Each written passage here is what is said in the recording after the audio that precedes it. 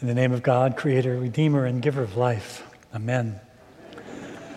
Good morning.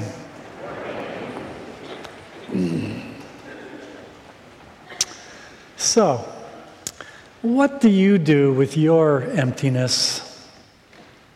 You know what I mean, we all do it. Speaking for myself, I come home from the office late. I'm tired. My sweetheart lives in Sonoma County, so my apartment is empty.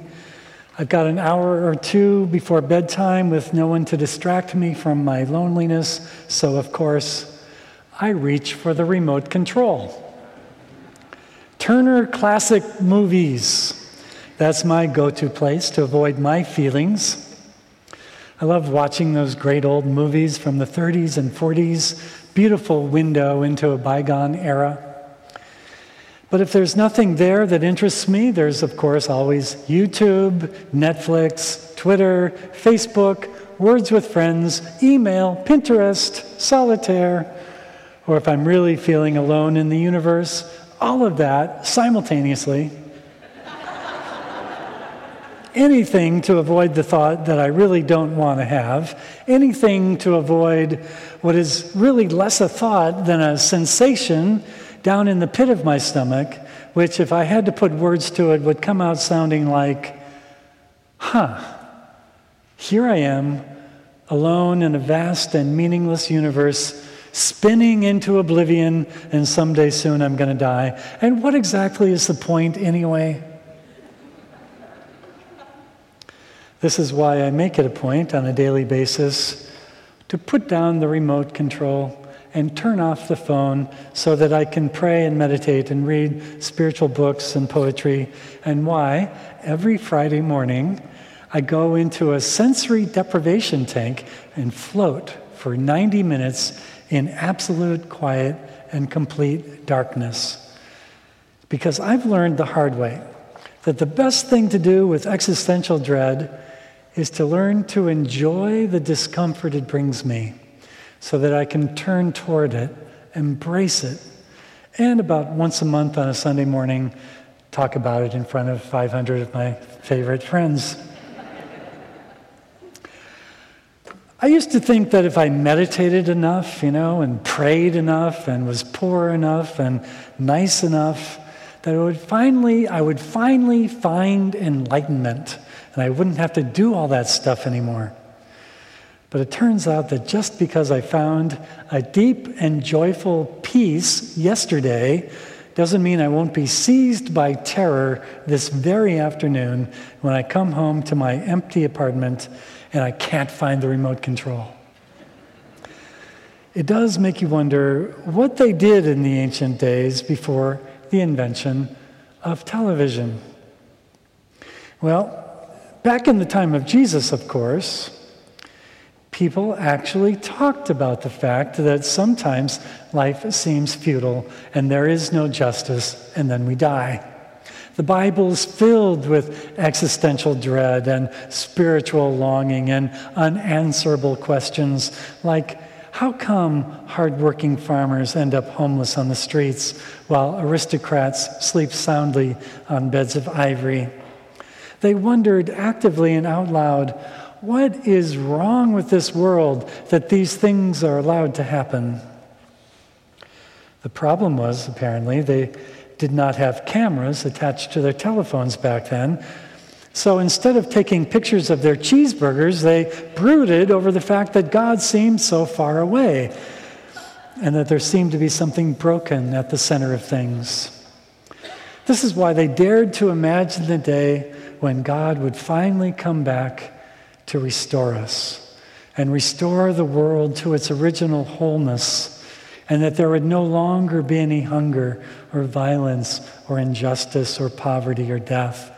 No more existential dread or absurdity or ennui, and thus, of course, no more earthly use for Twitter.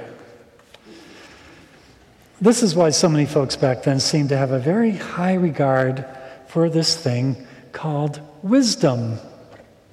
And maybe because they actually knew what it was like to be hungry for more than 15 minutes, they used to talk about wisdom as if it were food.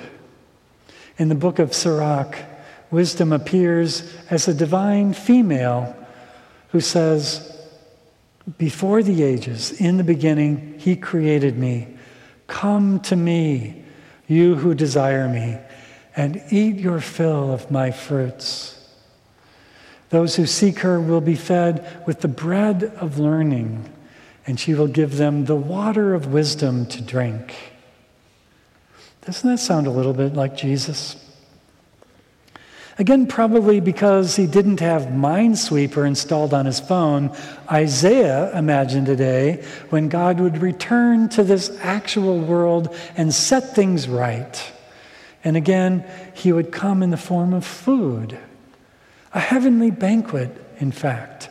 A huge party to which we are all invited. On that day, God would establish a new covenant with us. God would no longer feel distant and removed. Justice and peace would prevail throughout the world. The law of God would be written on our hearts. Listen carefully to me, God says, and eat what is good. Delight yourselves in rich food. Incline your ear and come to me. Listen so that you may live. All this interest in food, and they didn't even have Yelp reviews back then. It's amazing. And so we come to this moment in Jesus' ministry, as reported in John's Gospel, where Jesus presents himself as wisdom, instructing his disciples to eat him, metaphorically, consume his wisdom, devour his teaching, and in so doing, enact the great banquet feast imagined by Isaiah.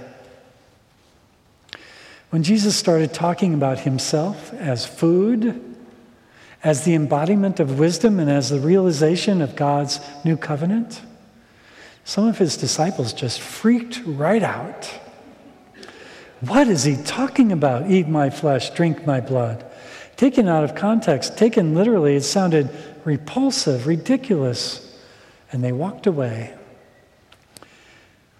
I can understand that. There have been times in my life when Jesus' teaching seemed so obscure and confusing and difficult that I simply could not follow. I would hear Jesus say, "Believe in me," and I would reply, "Believe in what exactly? And by the way, how am I supposed to believe something that makes no sense to me?" And I would walk away.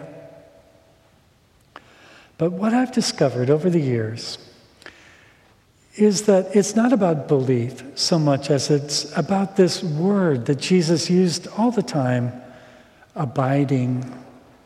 The more I can simply sit with Jesus, the more I can simply abide with him, the more I can let Jesus be present to my deepest fears and anxieties and phobias and weaknesses and addictions and existential dreads.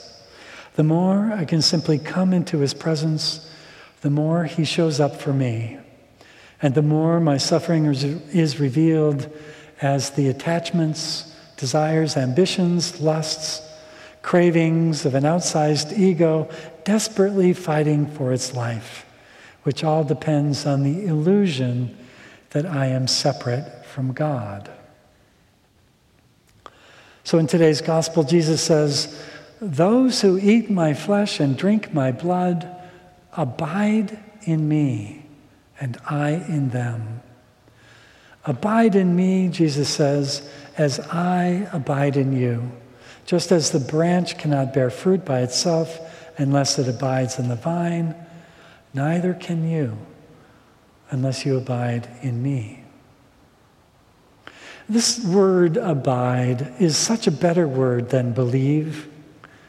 In fact, the former Archbishop of Canterbury, Rowan Williams, says it's a perfectly good way of understanding the Nicene Creed. Imagine saying, "I abide in God the Almighty." It expresses the intimacy of communion with God, without suggesting that in order to be saved, we have to believe a dozen impossible things before breakfast. It suggests that there's a place we can go, which is the field of our own truest selves at rest, And it suggests that there's something we can do, which is simply to rest in that field of abiding, beyond anxiety, fear, grasping, wanting, needing, or thinking. If it were up to me, I would simply take the bulletins that are in your hands today, and I would remove that word believe and insert the word abide, or I take refuge in, or I love. But it turns out even the Archbishop of Canterbury is not able to turn back hundreds of years of tradition.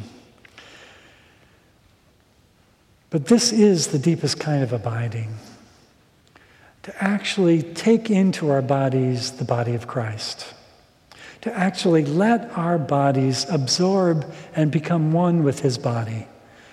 No more intimate union with God can be imagined than that. Christ abides in us, we abide in Christ. The more deeply we allow ourselves to know this truth from the inside out, the more we begin to realize that we are in fact embodiments of God's love. We are actually vehicles of blessing and reconciliation. We are actually agents of God's healing and God's peace on this earth. This is what contemplative prayer and meditation does for us. It gets us out of our heads and into the reality of God that's fully alive in our midst. In my opinion, we don't need so much to believe it. We need only to abide in God. Sit with Jesus. Breathe Jesus. Listen to him. Pray him. Eat him. Drink him. Live him. Love him. Give ourselves to him as he gives himself to us. This is the wisdom of Jesus, alive in flesh and blood. This is not a virtual Jesus. This Jesus is analog. We can't post him or tweet him or friend him, but we can eat him, which it turns out is much more satisfying. Amen.